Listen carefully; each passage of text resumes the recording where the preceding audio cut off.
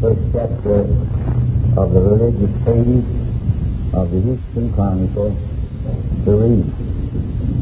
For the wrath of God is revealed from heaven against all ungodliness and unrighteousness of men who hold down the truth in unrighteousness.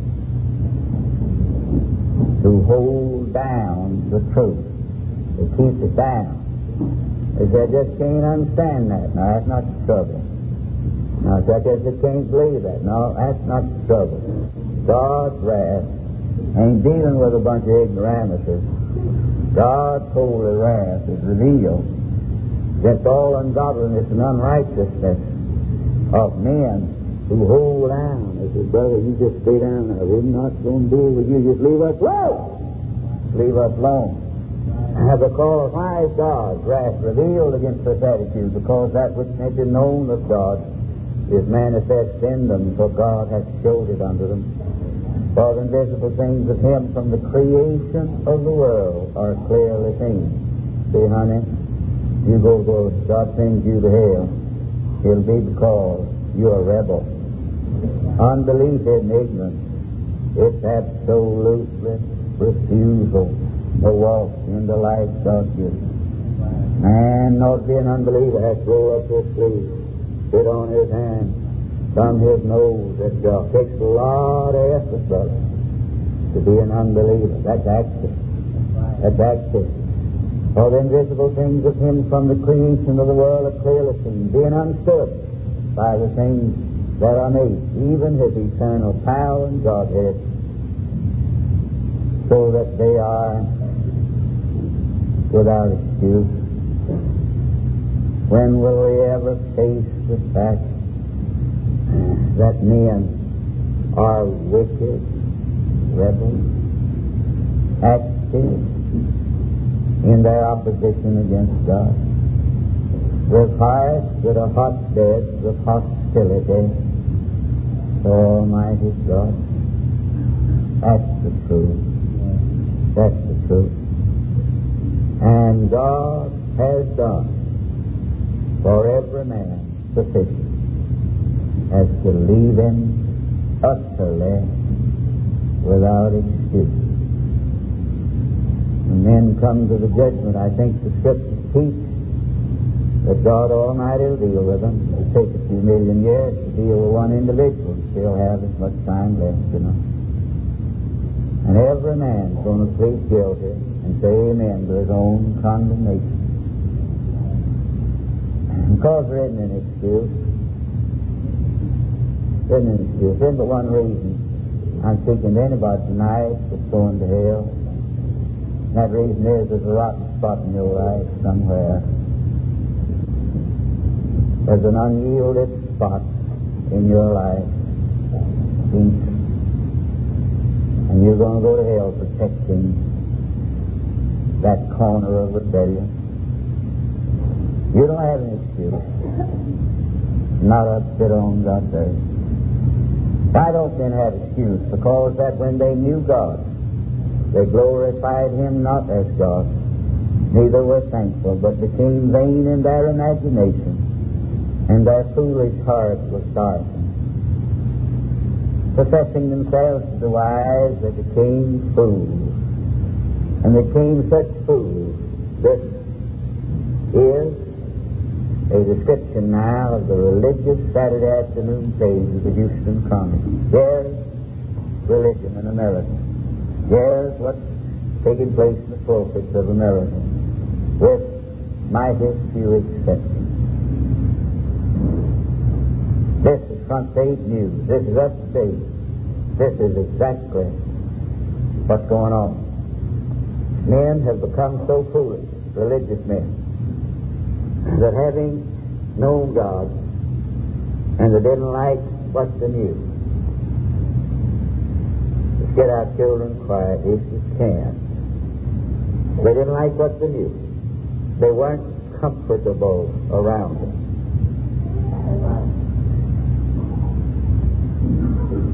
They weren't comfortable. And so they got them a pocket knife and they began to whittle them a God with whom they could have fellowship. And I want you to look exactly, this isn't a picture, the so-called religion in America now. You know what they did? They got a little pocket knife, and to change the glory of the uncorruptible God into an image made like the corruptible man.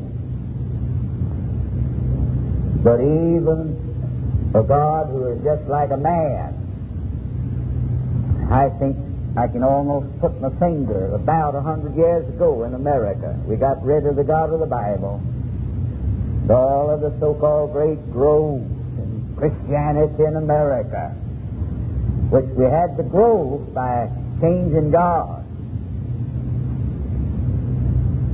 But even after a while, a God who has just had the strength of a man, we were a little uncomfortable in His presence. So we got us a pocket knife, and we whittled us out a little God like a bird. And He got too strict for us, so we got us a jackknife, created our gods like 4-footed beasts. And they were a little too holy for us. Now, every cesspool that can be thought of is spawned by religious thinking of this day. Till I verily believe I can't prove it, that America's got the little pocket knife and they whittle them out of God, like with the image of creeping, crawling, creeping.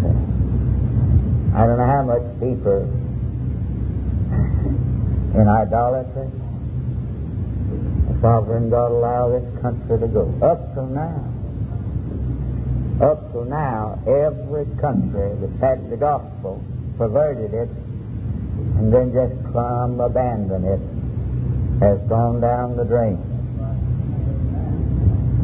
The clearest expression of Christianity I've run across in the last 20 years in America comes from the Chinaman, Witness Lee, who was a pupil of Watchman Nee.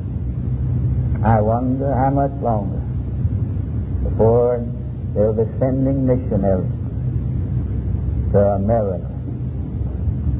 We can't go much longer.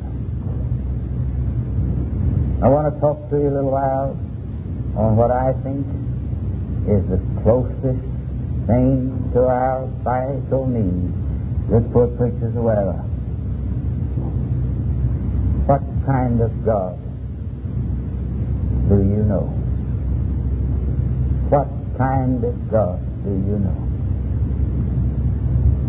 In the book of John, at chapter 17, the Lord Jesus talking to the Father says, "As thou hast given him authority over all flesh, God gave it to blood-stained Christ, not over some flesh, but all flesh. Because the Lord Jesus Christ went to a cross and bought men. I believe He bought all men. I believe He bought old Adolf Hitler. I believe He bought Brother Khrushchev. I believe He bought the world, the field. I didn't say He saved them, I said He bought them. I believe He bought the one who denies the very one who bought them. I believe He bought the people who return like a sow to the wallow, or the dog to the vomit. I believe He owns your lock, stock, and barrel, paid for you with His precious blood. My authority for believing it is the rest of the Scripture which starts to quote. As thou hast given Him authority over all flesh, that He should give eternal life to as many as the Father hath given Him. I think the destiny of men is in the hands of the Lord Jesus Christ. I don't no more believe that salvation's up to you than a monkey.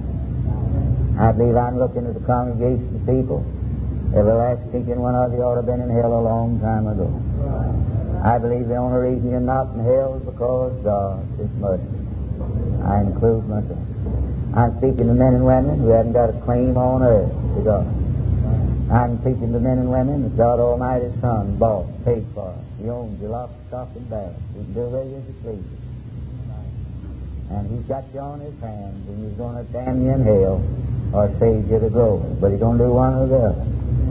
And I would plead with you, quit listening to the preaching that got us in the mess. You don't hear it from this pulpit, but you hear it everywhere else, Nellie. Just put God in the hands of men instead of men in the hands of God. I know these are sober thoughts. I make no apology for them. I think it took us nearly 100 years to get as far away from the gospel and God as we are now. It may take us at least a week to get back.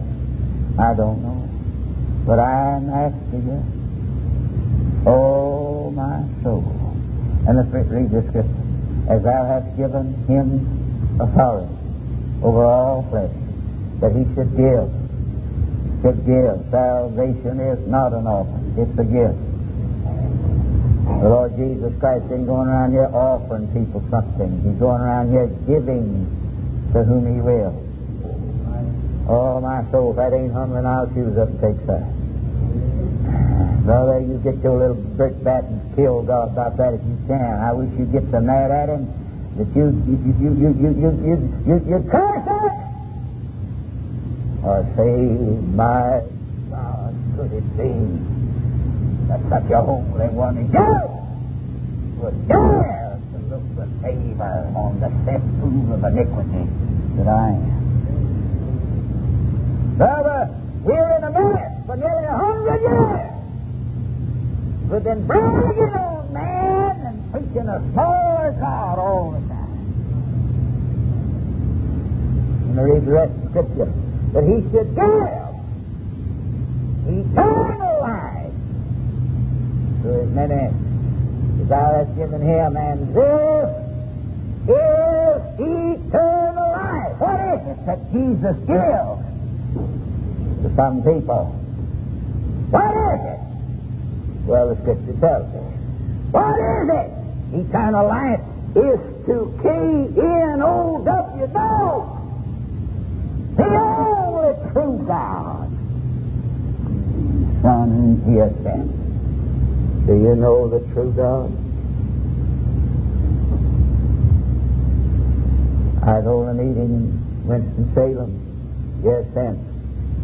Thursday night of the first week of chairman of the Board of Deacons, he showed up, honored us with his prayer. First time he'd been there. He'd heard that we wouldn't like the preaching. One of these pious in for hell church members, you know, that wouldn't let him back first, he wouldn't preach. And so he showed up, and after I'd preached, he came down going to help the young preacher and said, young man, he said, the God I worship wouldn't do so and so. I said, I'm sure you're telling the truth, sir. But I was talking about the God of the Bible, not the one you worship.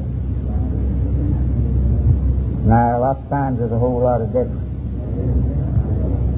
I want to make 4 comparisons between the gods of this generation of in for hell so-called Christianity and the God of the Bible.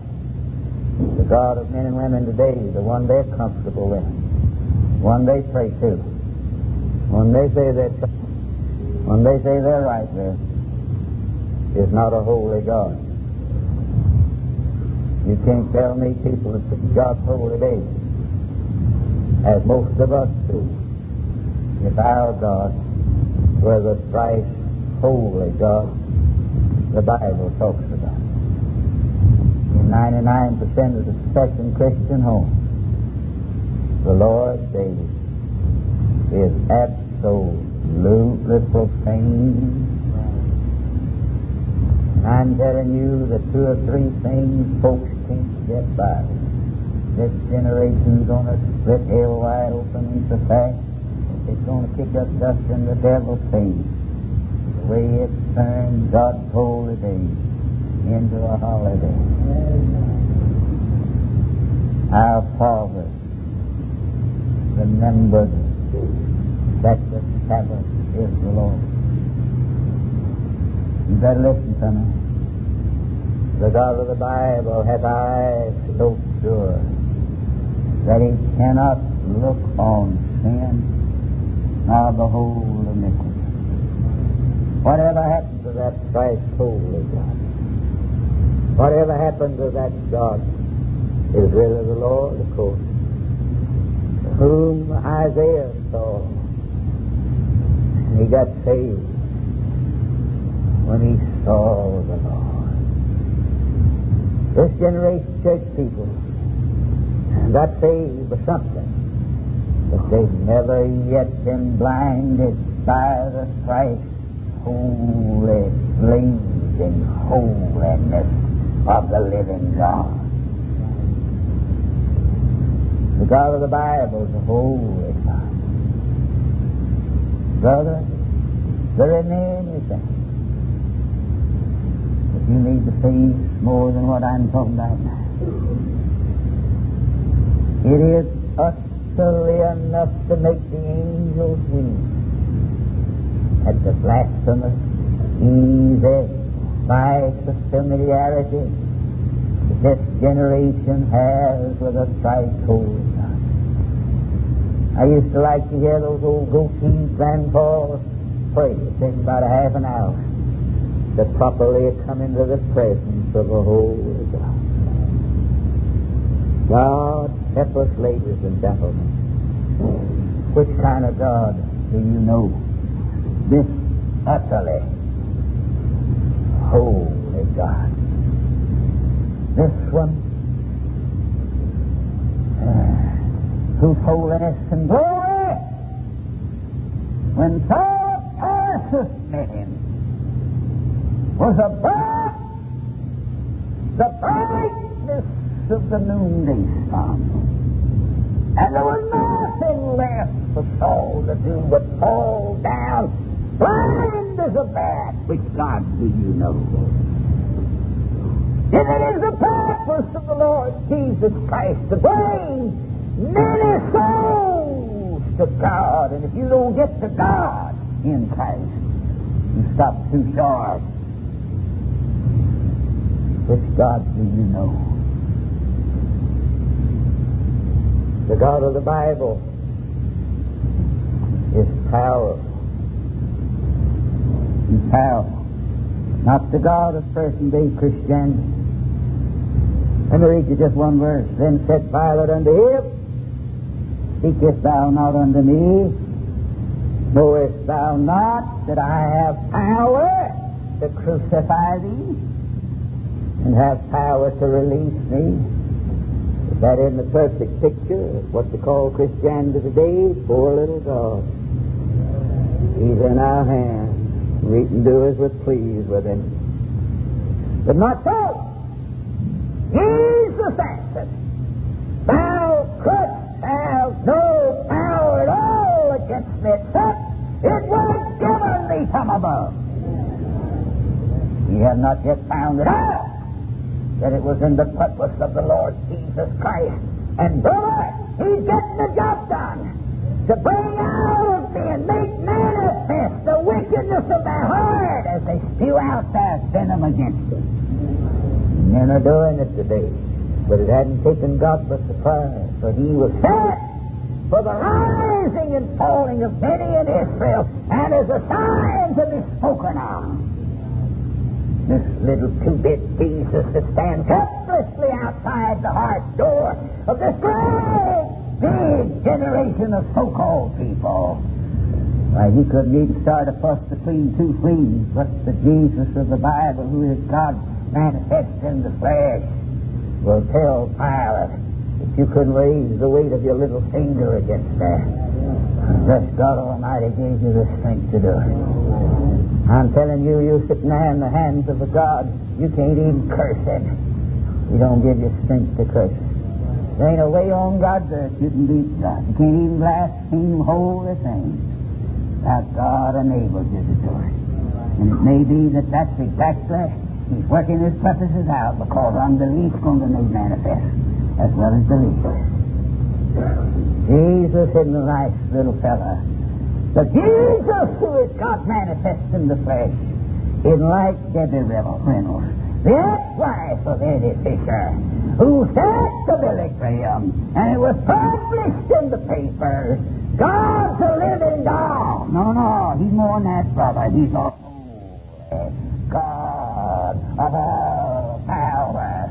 And he controls the waters, and he controls the storm, and he controls the devil, and he controls the reins of the hearts of men. And you are sitting here tonight out of hell because the God who holds in a great big hand hadn't taken it off of you and let you go to hell without time to pack a suitcase.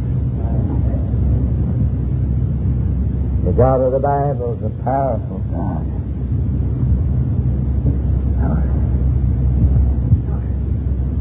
The God of the Bible is a God of all grace. And what we're trying to do is keep begging God's people. I know what's up against. You see, you go out and do first work on a cold shoulder. I know what's up against. I saw a man try to witness. He did best he could in a place of business yesterday. You say, I don't know about talking to them. It's a hard job. And I guess the best we can do is to get people under the public preaching of the Word. There is no climate, you see. Nobody believes the Bible. You go in the home, there ain't no trouble getting make confession of faith, but I'm talking about getting them to God. That's why it ought to get to God. And we just keep begging. Oh, I hope somehow miracles of the Word. And you'd have a lot of covenant here. Two people of covenant that we're going to block the road to hell for at least one person. I wish we wouldn't try to win everybody and therefore let everybody go to hell. I tell you, it's a bitter battle. And the reason we're in this is because we're trying our dead level best to get somebody to the place that they actually believe they need to be dealt with in terms of mercy instead of injustice. Nobody must be. But God is the God of all grace. And God's the God who has sworn that He will by no means clear the guilty.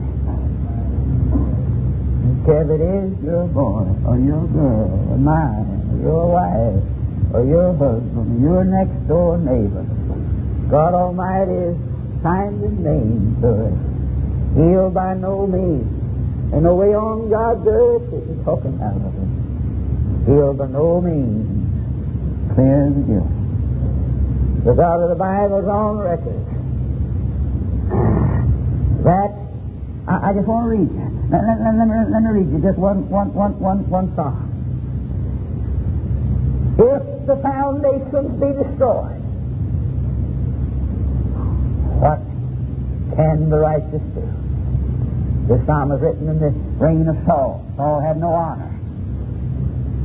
And David was bidden to fly like a bird to the mountains for safety. If the foundations be destroyed, they've about been destroyed, brother. What shall the righteous do? The Lord is in His holy temple. The Lord's throne is in heaven. His eyes behold. His eyelids cry the children of men. The Lord tries the righteous. But, then listen to this, the wicked and him that loveth violence, the Lord says, my soul hateth. I'm preaching on how God hates sinners.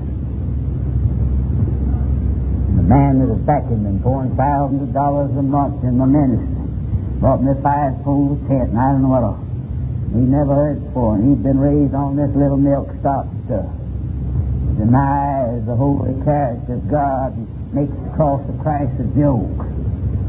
And you open the letter and said, I just can't take it, you'll have to give me some scripture. So I just said, well, just open your Bible and start reading. Why, the Bible even says that a Christian is to hate the enemies of God. It does, don't it? Each time we need to get a little holy wrath around it. That's right. And here it says the people who do violate, the Lord says, in my soul I hate them. The old time preachers say, sinner, flee from the wrath of God. But we got rid of the wrath of God. Been going around here telling sinners, God loves you. God loves you. Oh, John the Baptist and Jesus Christ. Oh, the Lord warning that gang in for hell church members to flee from the wrath of God. And the Lord mistaken about it. He said, he that believeth not, the wrath of God abideth on him right now. God so hates his enemies that he says in verse 6, upon the wicked he shall rain snares and fire and brimstone and horrible tempest. There shall be the portion of their cup.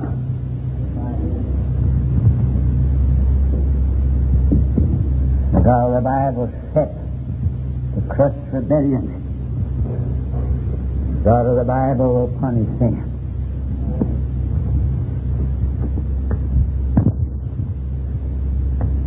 I am sick and tired of all this maudling, catering, pampering, thou godless spirits that had to do it at the price of trying to rob God of his character, make him a nam-dependent. He's not. He's a God who has sworn that the soul that sinneth it shall die. Why does God set himself to punish sin?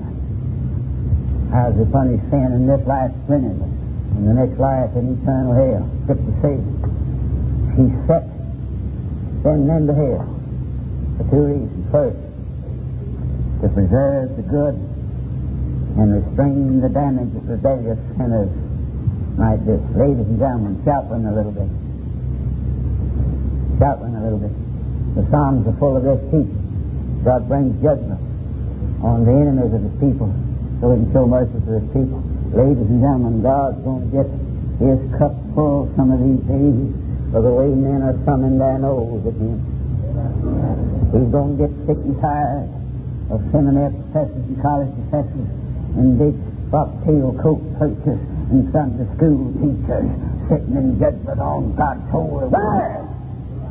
I've had them walk up around the pulpit and bring their little mutilated sticks from here and there.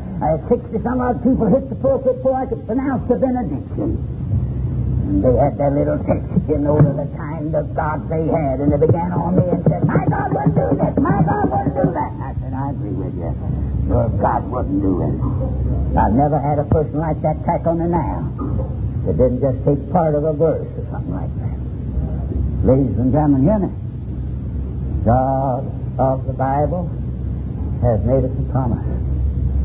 Nevertheless, we look according to his promise. The only reason we're looking for it, he said it's coming. For new heaven and a new earth, wherein dwelleth righteousness. Hell roams the streets of Houston. Mockery is the order of the day. Unsaved. I've been on streets in America when a man couldn't walk the street at night, much less a woman. My soul. If God has to send every last one of us to hell, he'll do it. There's one thing he's going to see to it some of these days. This whole earth is going to be filled with righteousness. I read of the holy city, and the scriptures say nothing that defileth shall enter in. Years ago in Texas, West Texas, cowboy could be riding across the plains and feel the pangs of hunger. He'd shoot a little steer, cut off a quarter, slice him off a meal, hang the quarter up on a mesquite tree. Somebody could come along 30 years later, take the quarter meat down, slice off the scab, have himself a good meal. Can't now, brother. People will come in, and where people breathe, there is rebellious, hostile, hellish defiance of a holy God. Even the bugs and the mosquitoes and the beetle bugs and everything else, you know where they get their breeding place? In the wicked hearts of men and women. There ain't but one thing wrong with Houston, Texas tonight, and that is that the air is full of disease and everything else because of the rebellion that is in the very breath and nostrils of men and women. Ladies and gentlemen, if God has to keep you in His concentration camp in hell so you can't destroy the new heavens and the new earth, He'll do it.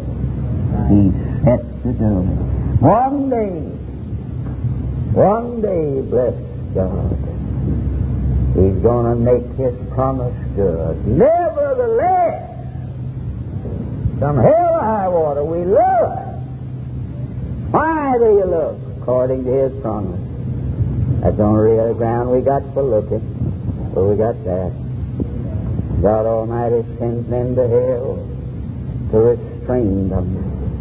In His providence, I can't explain it. For over 6 millenniums of time,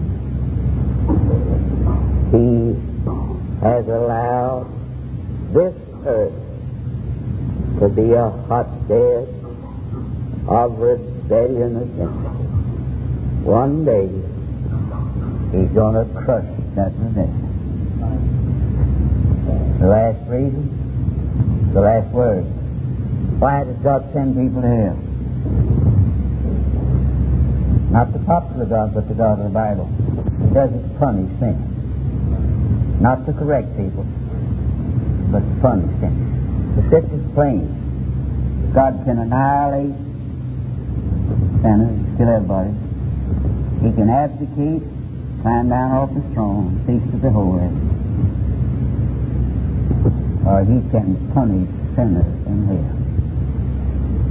Brother, if men are not in danger of hell fire, God ought to apologize for hanging His Son on a cross. If God don't send rebellious sinners to eternal hell, He's the biggest monster that ever lived. He's such a monster that He turned His back on His only begotten Son on a cruel cross, all for nothing. And if there's a human father that low down tonight, I don't believe it. No, the honor, the character, God's in love. If He does not finally bring sin to heck and deal with it, He's not worthy of the worship of anybody. If I speak to a man now that loves 40 street walkers in this town, as he on the same plane you do your wife, you are lower down than a beetle. And if God Almighty's love is so impure that He will forever put up with the impious rebellion of men and women, His love's not worth a dime. He's going to punish sin. He's not going to send anybody to hell to do them good. I was in Mobile, Alabama. A big tent meeting. About 30 minutes of radio time. And God wouldn't let us talk about anything except His judgment against sin. I think that's the issue there. I don't think anybody gives a hoot whether Jesus died on the cross these days until they are afraid to tremble at the thought of facing God in judgment without a mediator. And the thing got pretty hot. And the big religious people of the town, they got uncomfortable, and they began to telephone and write. The manager of the station demanding that he take me off the air. And he said, we just want that fellow off. He's obnoxious. And some of the mothers phone said, our children can't sleep at night and all that sort of stuff. And the manager called me and told me what's going on. And I said, well, I don't want you to lose the station. And we're paying you if you want to cancel the contract. He said, no. I said, I'm not a Christian, Mr. Barnes.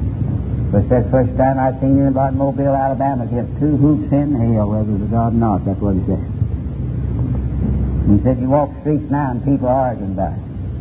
And he said, if it breaks, you stay on the radio as long. He got saved for a meeting over. Yes, he did. And I got a little pious letter from a nice Sunday morning church member and said, dear young preacher, I admire your zeal. And if you'll let an older man help you, I got a word of advice and counsel. He said, I don't think it do a sinner a bit of good for God to send him to hell. And the next day on the radio, I didn't call his name. I read his letter. And I said, my friend, you are exactly right. It wouldn't do a sinner a bit of good for God to send him to hell.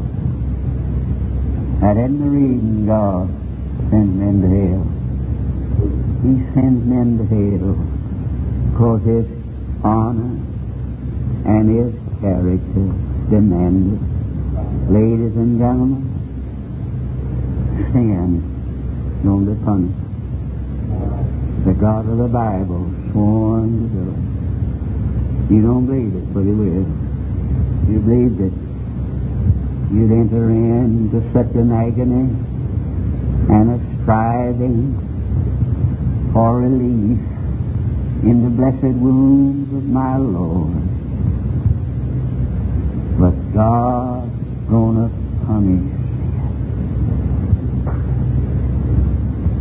Out in West Texas, on a big farm, I had a dog named Shelton, a black shepherd dog. Work all day in the fields, come home, the cows would be down, hiding from the flies and the mesquite bushes. They wouldn't come home, they'd eat those mesquite beans, and they wouldn't come home with the milk. They'd come home late from the work, and I'd say, Shep, go get the cows. He'd go get them. He'd bring them in. Oh, that's my dog. I love that dog. Love that dog. One day I went toward him and something growled at me. I just kid. He had some white slobber in his mouth. Scared me. I ran to Daddy, cried. Said something rather Shep. My daddy came out of the house and looked at Shep. Didn't say a word. Went in the house and got a shotgun. Came out and took a bead. Shot Shep between the eyes. I cried. I said, Daddy, why'd you do that? He said, son, there's one thing you can do with a mad dog, and that's kill him. There's one thing God can do with a mad, insane man or woman, boy or girl, who live in God's world and from his nose at God's requirements and trample down the cross of Christ. Man does that is mad. He thinks he can push God off his throne. And there's just one thing when the final round of time comes that God can do. He can crush him. He can crush him. That's my message. This Reformation audio track is a production of Stillwater's Revival Books. SWRB makes thousands of classic Reformation resources available, free and for sale, in audio, video, and printed formats. Our many free resources, as well as our complete mail-order catalog, containing thousands of classic and contemporary Puritan and Reformed books, tapes, and videos at great discounts, is on the web at www.swrb.com. We can also be reached by email at swrb@swrb.com, by phone at 780-450-3730, by fax at 780-468-1096, or by mail at 4710-37A Avenue, Edmonton, that's Edmonton, Alberta, abbreviated capital A, capital B, Canada, T6L3T5. You may also request a free printed catalog. And remember that John Calvin, in defending the Reformation's regulative principle of worship, or what is sometimes called the scriptural law of worship, commenting on the words of God, which I commanded them not, neither came into my heart, from his commentary on Jeremiah 7:31, writes, God here cuts off from men every occasion for making evasions, since he condemns by this one phrase, I have not commanded them, whatever the Jews devised. There is then no other argument needed to condemn superstitions than that they are not commanded by God. For when men allow themselves to worship God according to their own fancies, and attend not to his commands, they pervert true religion. And if this principle was adopted by the Papists, all those fictitious modes of worship in which they absurdly exercise themselves would fall to the ground. It is indeed a horrible thing for the Papists to seek to discharge their duties towards God by performing their own superstitions. There is an immense number of them, as it is well known, and as it manifestly appears. Were they to admit this principle, that we cannot rightly worship God except by obeying his word, they would be delivered from their deep abyss of error. The prophet's words, then, are very important, when he says that God had commanded no such thing, and that it never came to his mind, as though he had said that men assume too much wisdom when they devise what he never required, nay, what he never knew.